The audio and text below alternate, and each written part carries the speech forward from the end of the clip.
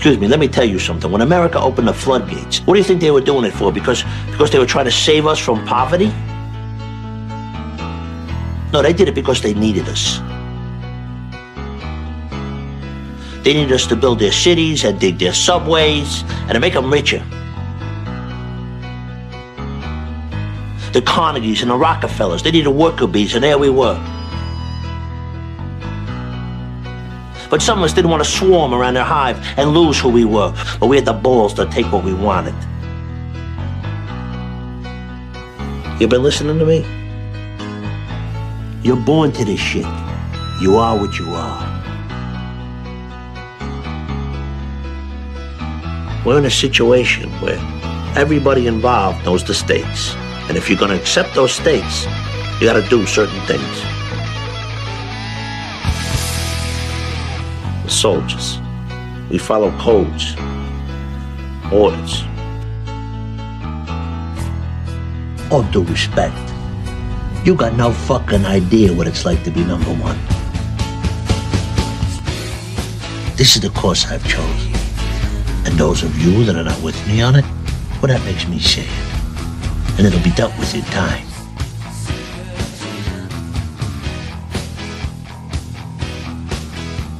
Do you remember one thing that you better hear?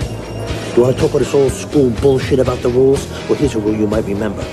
I'm the motherfucking one who calls the shots. Well, hello there. Welcome back. Trying to get these out as quickly as possible to people. I was talking to a friend of mine this morning who's very much so involved in this and who is very much so more than just a friend. But I was telling her, I said, I really hope that I'm presenting this in a way and they're guiding me in a way where this is helpful to people. And I'm sure that they are. They always do. But I say that because most of the things that I put out for people, at the very least, I'll have like some kind of bullet point in front of me where I'm like following the topics that I want to address, so it all makes sense, right? I'm not doing that with this. And so that's why I'm really stressing that if you have questions or if there's anything that might not make sense to you, to make sure that you comment so that I can clarify if I need to. But that brings me to a thought that was placed into my mind by higher sources, obviously, and we'll get to why that's even important to distinguish. But in a lot of religions, there's the obedience, right? And like I've always had a problem with that word. I don't like to be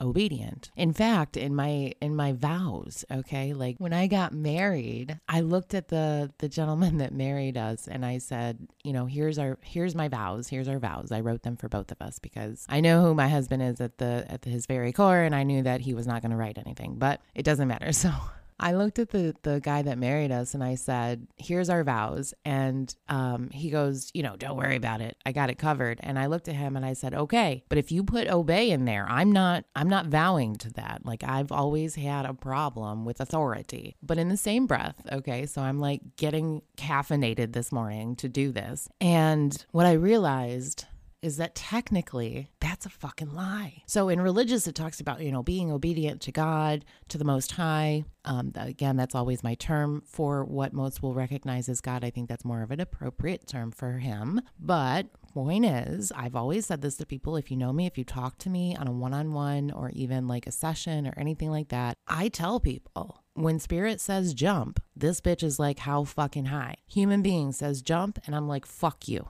I got cement blocks on my feet. Like I've had a problem with human authority for a long time. But in religious texts, I think when it talks about the obedience, it's no different than when I'm expressing myself. And I know many of you out there that I've talked to can relate to this. When spirit says, do this, there's this compelling urge that we have innately to follow that. And that is true obedience and not, false authority, we'll say. Anyway, so that's my rant for this morning. That's my aha epiphany moment that I'd like to share with all of you amongst everything else that we're going to be talking about. So I know that this series goes in a lot of different directions, and that's kind of where I guess you could call it my doubt comes in, make sure that this is getting out there in an order where people are able to follow and they're able to relate, because the end revelation, we'll say, is extremely important. But all of these things that I'm talking about, believe me, are very much so tied into that end game. Like I said before, I don't think I'm the only one. I know I'm not the only one. Thank you for following along this bitch's trail of epiphanies. The other thing that I wanted to talk about that piggybacks off of episode 2 is the whole earthbound thing, okay? If any of you were at the slightest confused in regards to how a soul or a spirit can become trapped in that self-created purgatory, the easiest way for me to put it, and I thought about this morning, is the power that fear has,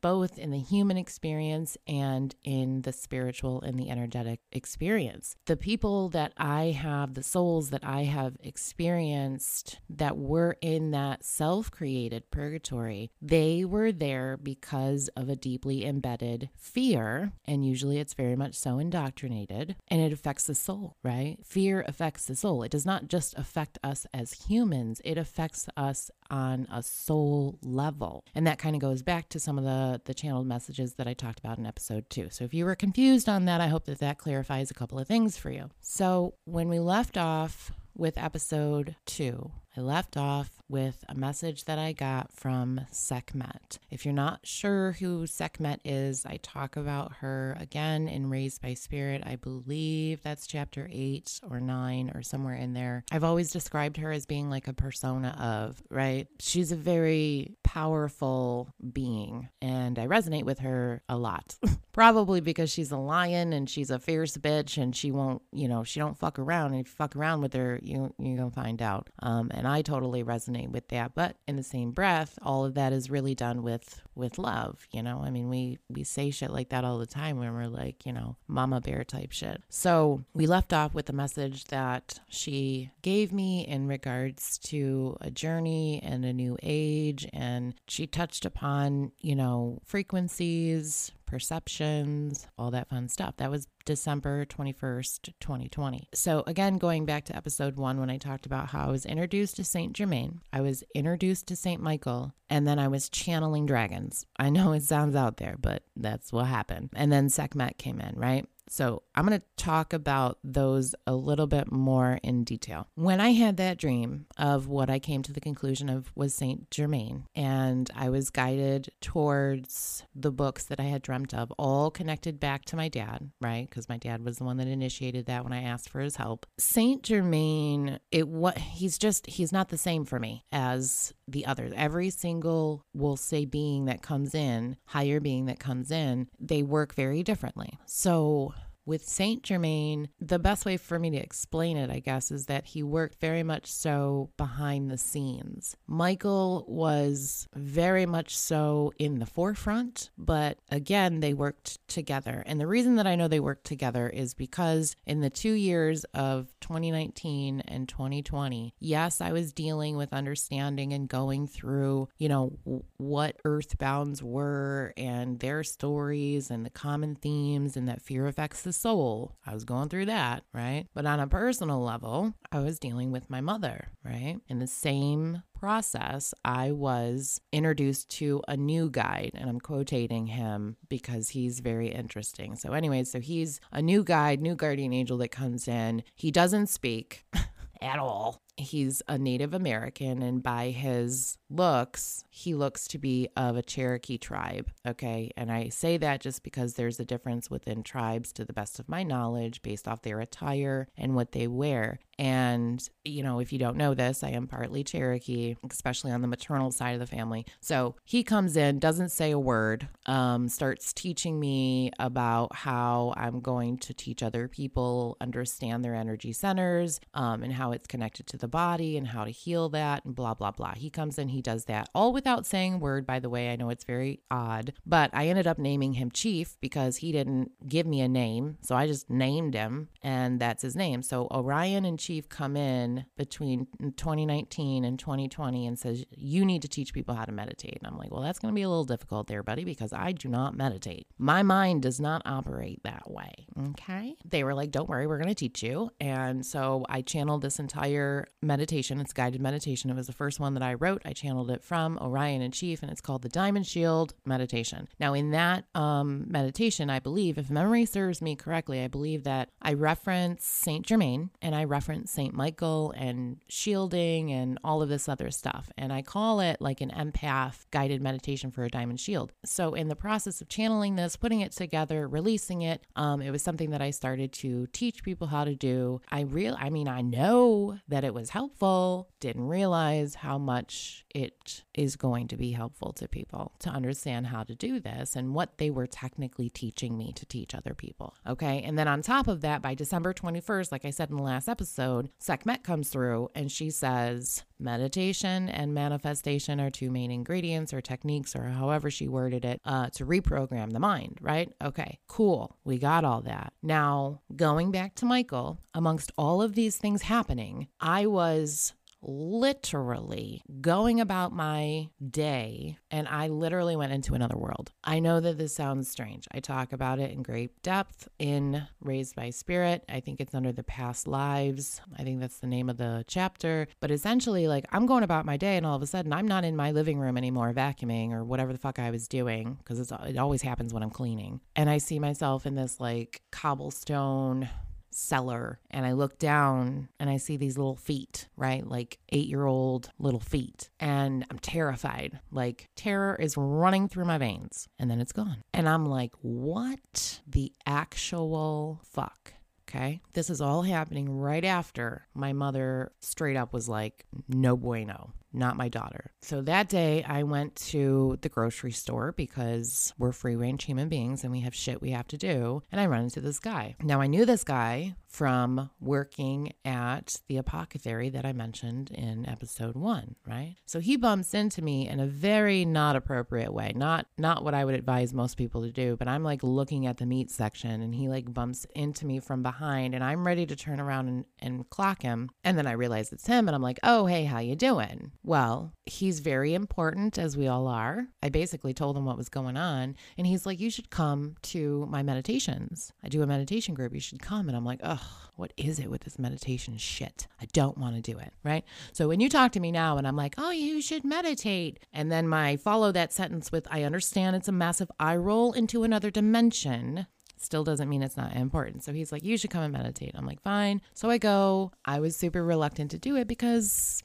I'm going to sit down and meditate and I'm going to see everything that's going on in everybody else's life. But that did not happen. I ended up seeing a previous life and it was presented to me in a way that I would understand this, okay? And this is very relevant to some things that recently came to light within the last 5 months. So I see this previous life. I'm in a wooded area. The woods are scattered, but there's a house in the middle of this wooded area. And it's a plantation-like looking house. And I am observing everything from a bird's eye view, okay? And I'm getting a dialogue, if you will, about what's going on as I'm seeing this. And I see a woman that looks very similar to my mother standing outside of this plantation house with a little girl standing by her side. The little girl standing by her side probably looked to be about maybe 10, but she looked very similar to my sister. And the dialogue was, you're inside the house. And then I saw the woman flick a match and throw it on the porch and the whole fucking thing goes up in flames while I was inside, right? I was the little girl inside, 7 years old. The woman takes the little girl off to a distant pond and starts to do things that I could only describe. Looks like baptizing her, right? All this inner dialogue stuff's coming in and it's like, you were basically murdered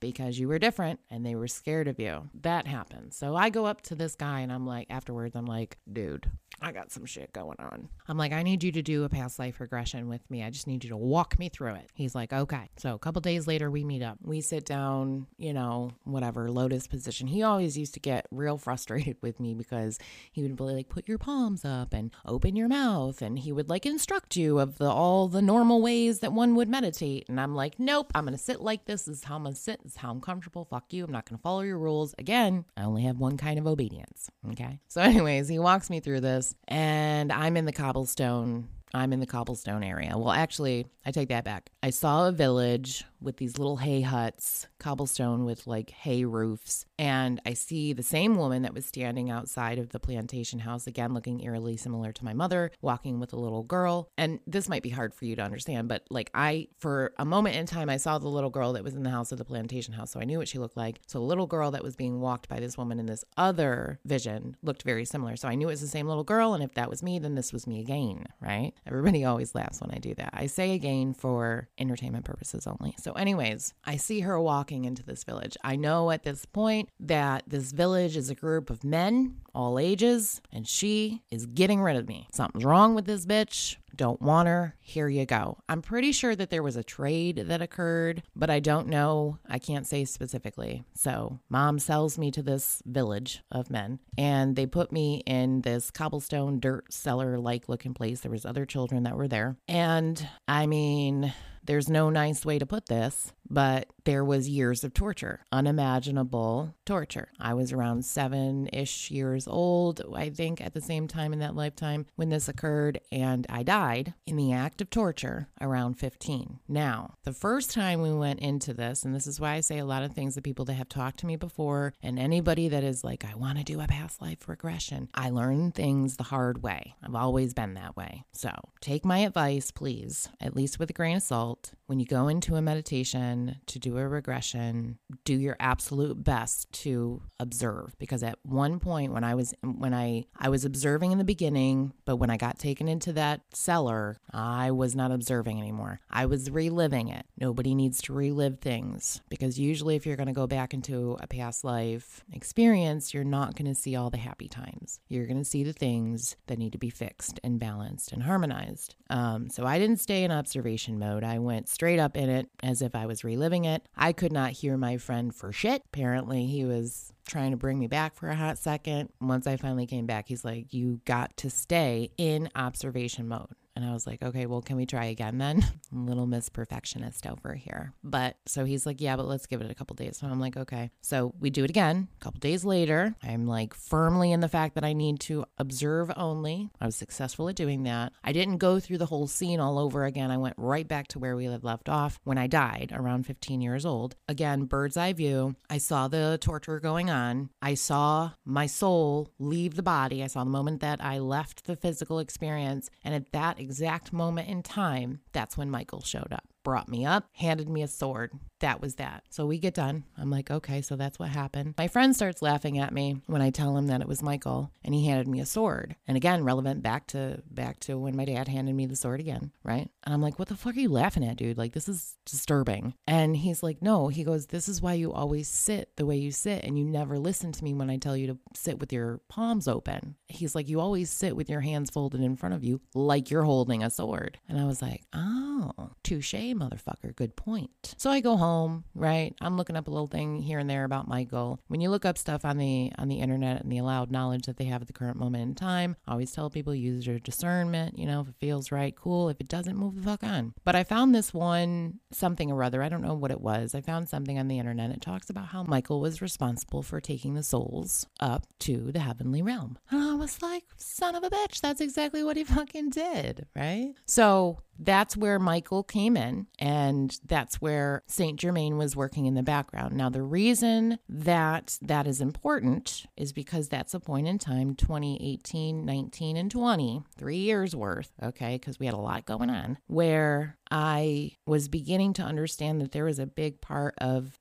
previous lifetimes that I had lived that I had brought into this life experience, where a big focus was about, you know, making it past the age of 15, because I didn't in the 4 lifetimes that I'm aware of. I did not make it past the age of 15, solely for the fact that I am who the fuck I am, and I've been this way for a very, very, very long time. Wasn't accepted, blah, blah, blah. Kind of goes back to the dragon message. The dragon message starts to make a little bit more sense at this point, right? It's considered dangerous and unimaginable. Well, it was definitely considered something if a bitch wanted to sell her own daughter and get rid of her or kill her or do whatever. So I'm starting to understand the reason why I have the mother that I have in this life, the sister that I have in this life, the abilities that I have in this life, this, that, and the third. Okay. And then it was right around this time where I did a retreat with a bunch of girls in another state. And the retreat was just like a healing retreat. It was a lot of different practitioners that had a lot of different abilities. And we just went there and we did readings, you know. And one of the things that practitioners received for doing this was a past life email from a woman that didn't meet any of us, didn't know anything about any of us. And I'm going to read to you what that says. Now, you have to understand, too, that prior to this forceful entry into previous lifetimes, I really didn't have, I didn't care about past lives. I shouldn't say that I didn't care. I didn't have an interest in past lives. I was forced into this with reason, sure, but it wasn't something that I was pursuing. Now, mind you, too, I just want to stay here. Yes, this is in technical order, but when I got this past life reading, this was something that I just tucked away and went about my life and didn't really give too much of anything to it, even though I was going into, because I had a lot of shit obviously going on with my mom and in the spiritual aspect and in my just everything was going on, right? COVID, all the shit. So got the past life reading, stuck it in a fucking notebook, went about my life. When I was doing this retreat, there's one specific woman that I read. I have no idea where readings are really going to go for the most part prior to them. I have no interest. And obviously, clearly, I don't have fucking time to tap into everybody's life prior to her reading. So I sit down with this woman. This is going to sound out there like everything else that I say, but basically I saw her at the feet of Christ during the crucifixion. I'm going to call it a ceremony, okay? She was beyond devastated and distraught because of this that was going on. And I saw the feet of Jesus. We're going to get into that later, but I saw the feet of Jesus. I saw them being taken away. I did not see an actual crucifixion, okay? But I saw him being taken on a cross, and I saw it through her eyes. She was so distraught. By the way, those of you out there that are getting the chills, there's a reason. But anyways, so she was so distraught that she just walked. And I mean, this woman walked until she died. And that was her reading. And I was like, holy shit, bitch, you were fucking there with Jesus. You have been places, ma'am. And, she went on and she totally resonated with that, had her own personal connections and experiences, things that were able to be validated as far as why that was something that came up in her reading. But I'll never forget that. I'll never forget what I saw, and I know what I saw. So that happened at this retreat. And then at the end of the retreat, so this all happens first, then I get this past life email. By the way, the email was given to me by the same woman that I read because she was part of the orchestrating group that put everything together. So this is what the email said. It said, a past life having the most significant impact during this lifetime is one which you were a man living in ancient Persia.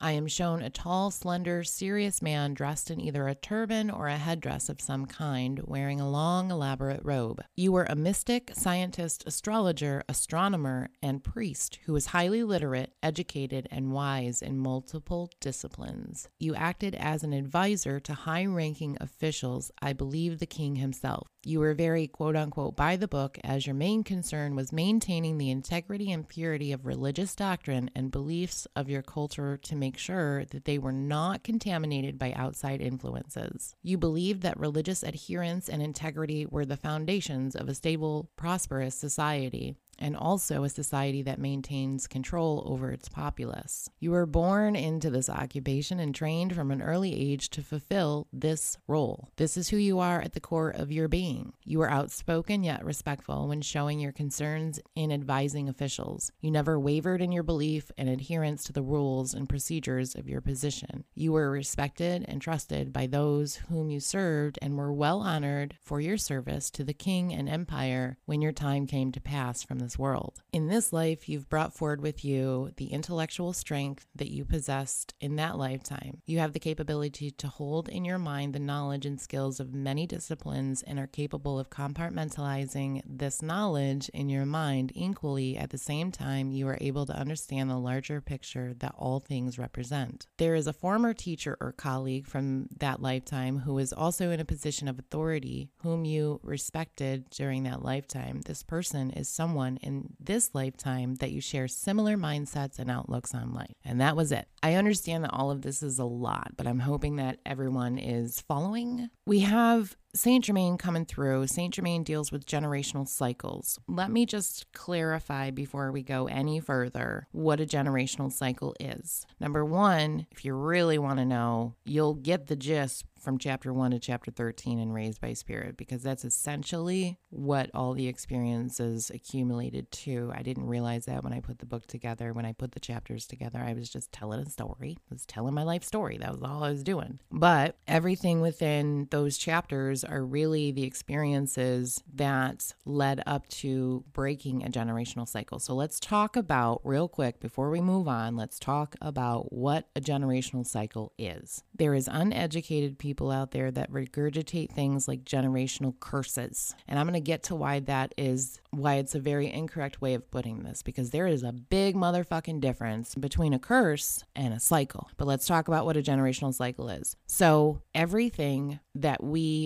I came to this realization throughout, but I'm going to explain this to you a little bit prematurely so that everyone understands, because a generational cycle is something that is embedded within our genetic makeup. And basically what it is at some point in time in your lineage, that is comparable to your incarnations, there was an experience that occurred generally with two people or more, where choices were made and it created an imbalance. Now, when I'm saying an imbalance, I'm saying it went against the cosmic universal laws. And again, we're going to get into all the detail of all that stuff, but that's basically what it was. We made a choice. It went against the cosmic universal laws, the way that the universe is designed to operate. And so when we incarnated again, we placed that same soul, different body, generally a little bit different of an experience, but relative to experience again, to make a different choice, to make a choice that is in balance with the cosmic universal laws, to which will restore the harmony and balance to where it needs to be, right? So a generational cycle is almost identical to a karmic cycle, because in my experience, they imply the same thing. An imbalance occurred. Well, what is karma's job? Karma's job that we know of, right? But karma's job is to restore something back to balance. So that suggests that at some point in time, there was balance, something happened, a choice was made, an imbalance was created, and now we're cycling through incarnation, presenting all of these experiences that differ to different degrees in order to make a better choice to fucking balance it out, okay? That's what a generational cycle is. And it's very much so related to genetics and DNA. We're going to get to that. But again, I know I reference the book. I didn't realize any of this at the time. I didn't realize that the episode 13 in 2021, what occurred, I didn't realize that experience that I was going through was directly connected to a generation and karmic cycle. I didn't realize that all of that was embedded within our cellular memory. I didn't realize it was all connected to our genetics and our DNA. I didn't realize any of this. But short story of all of that, I'm going to try and give you a condensed version of what chapter 13 is and how I came to realize all of these things in my own personal experience. But please note that the channeled messages we're going to go over were all relative to that, on a personal level and on a humanitarian level as well. So again, multi-layered, right? Basically what happened, my oldest son, when he was born, not only did he have asthma, he had a birthmark on his chest. And my grandmother came through when he was newborn and said, he died of an arrow wound in a past life, and this is why he has the birthmark, and this is why he has the asthma. And that was all she said. Now, it progressed for 3 years, I'm going to say, as far as his asthma getting worse and worse and worse. And I was a new mom, and I, had him at 19. So I'm like listening to all these doctors, and I'm poor as shit. So I'm going to Planned Parenthood, right? Okay. Yeah, you're picking up what I'm putting down on that, right? But nothing was working. So finally, when he was, he was younger. He was only about like 2 or 3. He just kept getting sick, and I didn't know what else to do. So I asked my grandma, I'm like, can you help a bitch out? Because I don't know, this isn't working, and I need something that works. She guided me through the process. I ended up whispering in his ear every night for 30 nights when he was asleep that I would do my absolute best to love him and care for him during this lifetime, and that he should take everything from every previous lifetime that was beneficial for him and happy and joyous and the wisdom, and bring it into this life. But the pain and all of the other things that might still be affecting him in a negative way that he needs to release and blah, blah, blah. I have it all, in my book because it works, because that boy never had an asthma attack after that. He never got sick the way that he was getting sick before, but he did still have a birthmark. Well, at age 19, he decided that he wanted to go to college down south in the Appalachian motherfucking mountains, where all his maternal bloodline is from. I call him a lot of things, but one of the things that I call him is Jeremiah the Messiah, because he's fucking, I've always said he's better than I am by a billion. He's a billion times more intuitive than I am. He's a billion times more powerful than I am, and rightfully so. He deserves that recognition. But he was asking me things like, if time doesn't exist, then technically couldn't we incarnate in the past? And I'm like, I don't have a fucking answer for that, dude. Like, that's out there. Okay. And this child doesn't do drugs. He doesn't do anything that would alter his state of awareness. He just comes up with these things. And he's been asking me shit that I don't have answers for since he was a baby, but nonetheless. So he goes to college, I drop him off, he's 13 hours away, my baby, right? And 2 days after I get back up to New York, I get a phone call that my son's been shot 3 times. Had no idea where he was. We're not gonna go into all the details, but if I skip over all the details of that, essentially what happened was he was put in the same exact geographical location that a previous life had occurred where he had died. So he was represented with another experience, and because of the accumulated choices that he had made throughout his life and choices at that exact moment in time with the help of other people, other beings, that entire experience, as horrifying and as traumatic as it was actually something that broke a karmic and generational cycle. Now, how do I know that? Well, because about 2 weeks later, on July 26th, which, not for nothing, not to skip ahead on things, but July 26th is the date where Enoch is celebrated as a saint. He comes out of the bathroom and I'm like trying to bandage him up. And he goes, Mom, my birthmark's gone. And everything just clicked. Everything just made sense. It just made sense. We knew prior to that moment on July 26th that everything was past life related and this and that and the third. But then I had proof right in front of my face with my child that scar that was generated from a previous trauma was gone. It was erased. I literally had proof at that point right in front of my face that when we balance a karmic cycle, generational cycle, when it's restored, it's fucking erased from existence. And that's a mouthful. You don't have a cellular memory. There's not a quantum entanglement. There's not a genetic marker. It's fucking gone. And that's how I learned about generational cycles. But equal to that, layered people, it's layered. He inherited cycles from me. And yes, he inherited certain things from his dad, but he inherited a lot of that from me genetically. So everything that I had done throughout my life, and we're going to get into the whole genetic thing and the epigenetics and blah, blah, blah, blah, blah, and how that falls into the fallen angels. And I'm telling you, it's deep, y'all. Everything domino affected. That, number one, saved my son's life. But number two,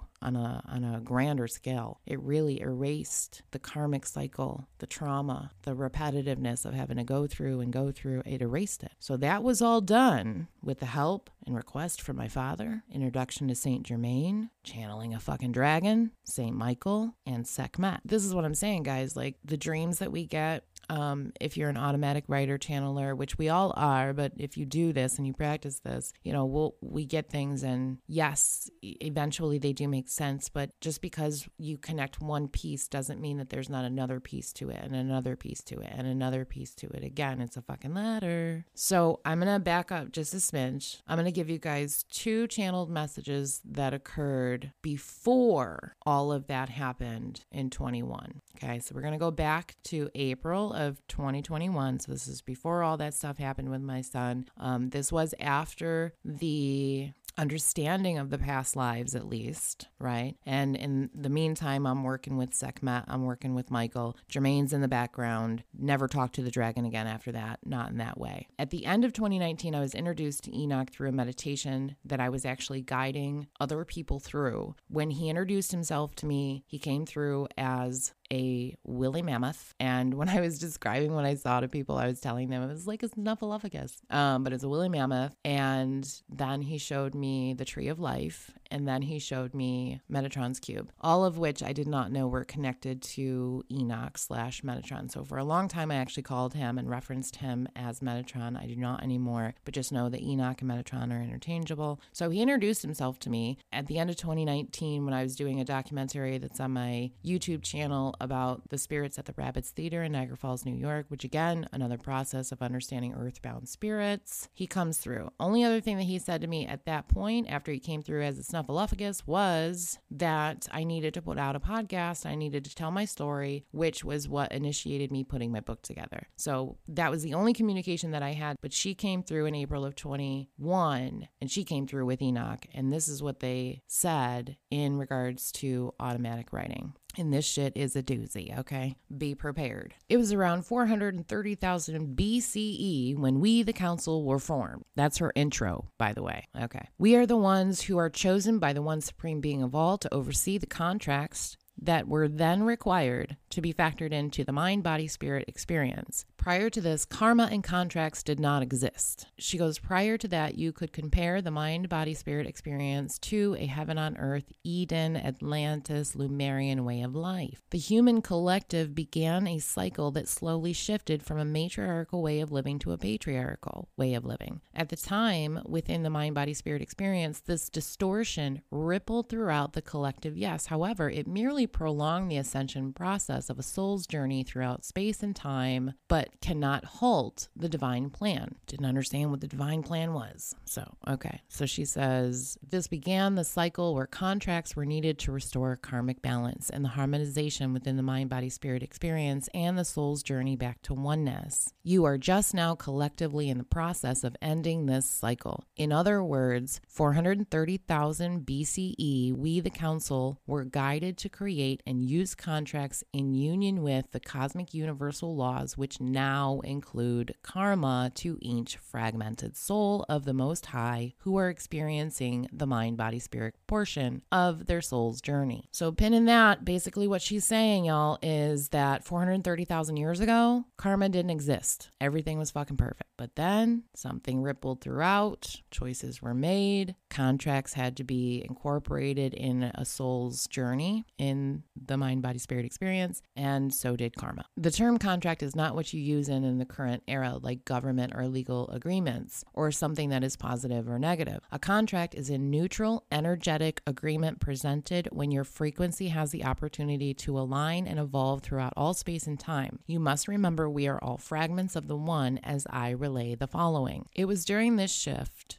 a group of souls collectively and intentionally kept what once was common knowledge a secret and formulated a plan to use that, which is now referred to as secret knowledge, to harness as much energy as possible from the human life force or from within the collective mind, body, spirit experience. She says, you call this the fall of man in skewed religious texts with intentionally rearranged and incorrect timelines. So that's a mouthful. How does one validate that? Well, we'll get there. She says, throughout time, this knowledge that has been hidden and intentionally suppressed, so there's the repetitive suppression. Throughout time, this knowledge, hidden and intentionally suppressed, has been used to obtain and control excessive amounts of humanity's energy through the emotions. As time proceeded, the blind participation of this new way of living grew, creating more and more of a ripple effect throughout space and time, creating what you call generational cycles and a prolonged journey of the collective souls within the mind, body, spirit experience back to oneness. So she talked about generational cycles and the emotions and the suppression. And she also keeps mentioning, I think this is like the second time that she mentioned blind participation, and we'll get there. We'll get to what that means. And then this is really important. She says, the mind, body, spirit experience was designed to naturally emit a tremendous amount of energy through the emotions that the body itself isn't capable nor designed to contain. So naturally, what the human body is unable to contain will be emitted back into the frequency of the earth, similar to the energy flow of a torus field. As electromagnetic beings, you are designed to be a contributor and a conductor, living at the level of your own independent frequency, but also always guided and governed within the electromagnetic frequency of the earth correspondingly. Again, she's very intelligent, but what she's saying, the chakras, our auric field, it's electromagnetic, contributor and conductor. Frequencies are real. Some people can see auras. Some people see them with their physical eyes. Some people just see them in their mind's eye, but they're there. And apparently they're real fucking important. So if they're real fucking important, but anybody that's talked about,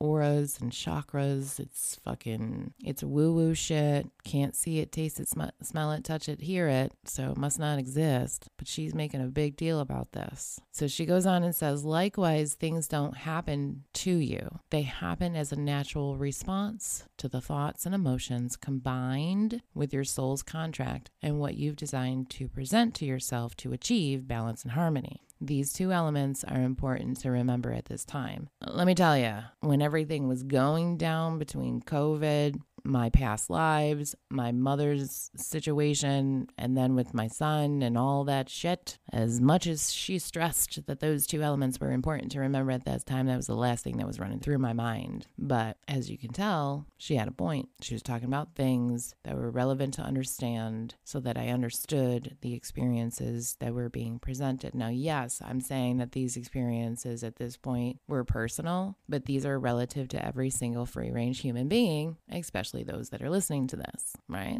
Okay. So she goes on, she says, when a contract is presented to you in your experience, you can choose to resist it or you can choose to respond to it. Resistance occurs when you are unable to see or be aware of the karmic cycle that formed the contract you designed to be presented and correct. Thus, a soul will remain in stagnation throughout all space and time until another opportunity to fulfill the contract is presented, and the cycle continues until it's completed. So I'm just going to put a pin on this and throw my own little 2 cents in here, because there's so many people that talk about, possibly you want to put them in, say, the spiritual community or like conspiracy communities and this, that, and the third. And like, I really don't even like calling it conspiracies. It's cognitive thinking, but I think that there's a clear divide between actual cognitive thinking and jumping on the bandwagon of conspiracies and following the wrong rabbit, if one will, because so many people say that we're trapped, that reincarnation is a trap. And again, going back to whatever episode I mentioned this, the first one or the second one, when it's fear-based, that's the time and time again tactic. So to feed into something that suggests that you have no control over your soul,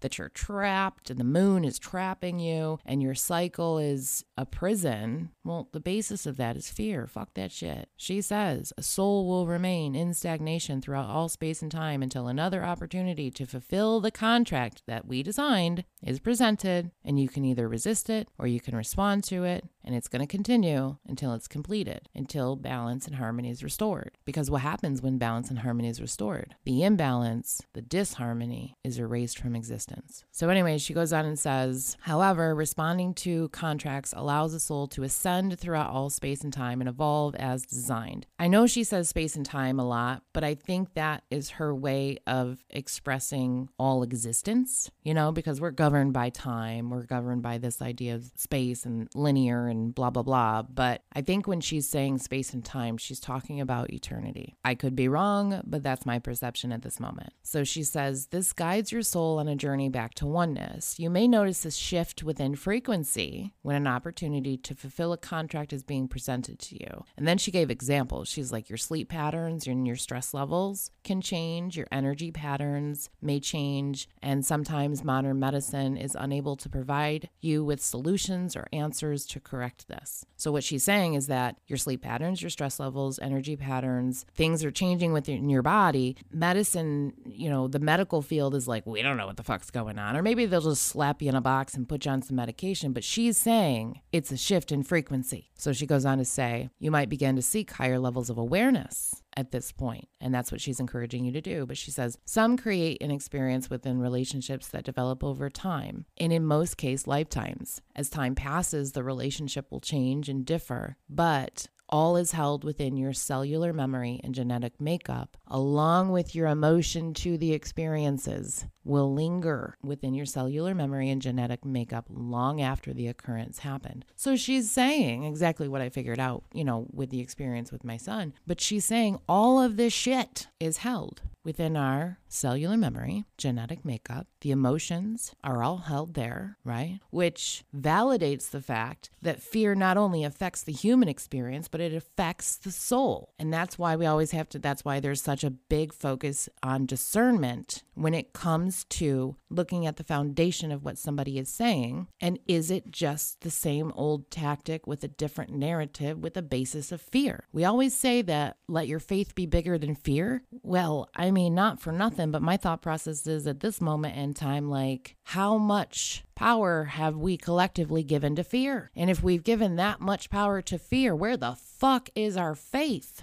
I digress. She goes on and she says, when an experience or situation is presented to you that seems uncomfortable or these patterns are changing, that is when you know a contract is being presented to you. There is a frequency change. This is an opportunity. She says the emotions experienced are what can and did create the deep emotional inner conflict and cycle to begin with. This is something that has been carried on for lifetimes. But when we fail to reach a higher level of awareness during our mind, body, spirit experience, that's when we fail to understand the quote unquote why behind the experience that we designed to be presented and correct. I know that that's kind of like reiterating what I just said, but basically she's like, these uncomfortable situations, these patterns, this shift in frequency, they're all there with a purpose. They all have a deep emotional conflict that's related to a cycle. We are presenting them to ourselves so that we can respond and stop resisting them, so that we can correct and erase an imbalance that occurred many motherfucking lifetimes ago. And it's all embedded within our genetics and our cellular memory to begin with. She goes on and says, all of which is held within your genetic makeup and cellular memory to secure the divine plan of the soul's journey back to oneness of self. Big statement. So the last part of this is when she says, therefore, contracts are presented to you throughout your human experience as you agreed them to be. Likewise, presented with a multitude of different timelines or paths. And yes, some are predetermined, but also some are fixed into place. Some are experienced to different degrees. When experienced to different degrees, you often call this free will. And while that may be a good term for you to use, they are more comparable to variations or flexibilities of timelines within a contract and the release of information, which is, again, embedded within your genetic makeup and cellular memory. And that's what she said. Now, when I read this, like I said, all prior to things that were happening and the understanding and the awareness, I had no fucking idea what this bitch was talking about. But it makes sense now, right? So she comes through. Enoch didn't say any of this. This all came through from her, but he was there, like right next to her. And then he follows this channeling with, you need to learn Hebrew. Actually, it wasn't even you need to learn Hebrew. It was like, learn Hebrew. And I was like, dude, I don't think you have the right bitch here. For the record, I don't think you have the right person for the job. But that's what he said.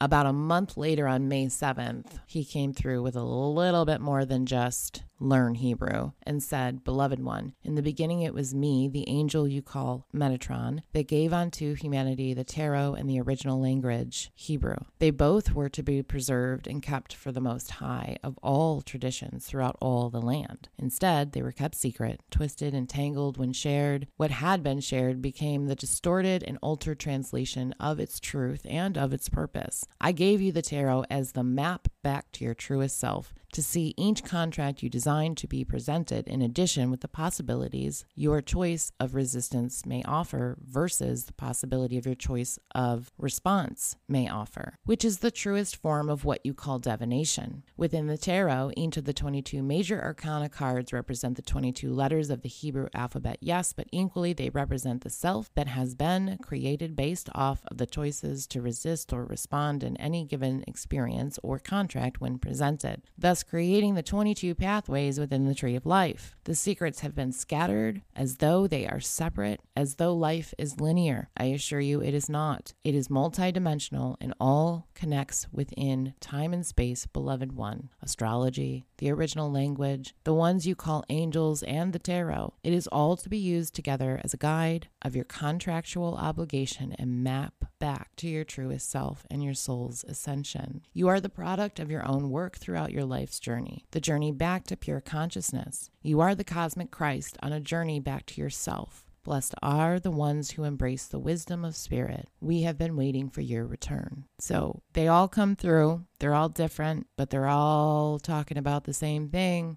It was very interesting to me that he was using the same verbiage and terminology as Sekhmet, things like resistance and response and contracts, multidimensional, all of that. And when they talk about this council, they're all on the same playing field. They're all on the same team. So I did what he said to do at that point. He wanted me to rewrite tarot. He wanted me to do it in a way that would actually be beneficial for people instead of regurgitating. And it's the Rider-Waite deck, by the way, is what he was referring to, in case I failed to mention that. And I wrote 492 pages of channeled information in regards to what each of the cards were supposed to represent and help as far as a map of our own understanding and what he was referring to as far as like true divination. And then I did my best to put that on cards, as words, so that people, if they wanted to practice tarot, that they could do so in a more appropriate, more aligned way, rather than, because I never vibed with the Rider-Waite deck, not in the slightest. And then when I figured out how and whoever had created it and blah, blah, blah, I was like, yeah, no bueno, no thank you. So that is May of 21. And then everything that I had went through with my son was June and July of 21. And I know that this is a little bit of a longer episode, so we're going to kind of put a pin in it here. And I'm going to let you guys kind of digest the last 3 episodes. Somebody just told me, yes, hello, my name is Jen, but somebody just told me that you might want to take notes, because you're going to have your own messages that are coming in, possibly while listening to this. You might have remembrance of dreams that you forgot about long ago. So possibly when I'm sorry that I'm mentioning this at the end of this, but maybe going forward, you may want to take notes, or if you come back and you listen to it, just jot some things down, because like I said, and I will say, we are all in this together. And again, I thank you all very much for all of your support, and leave your comments. Make sure you subscribe if you want to follow along on this journey with me, and I will be back soon.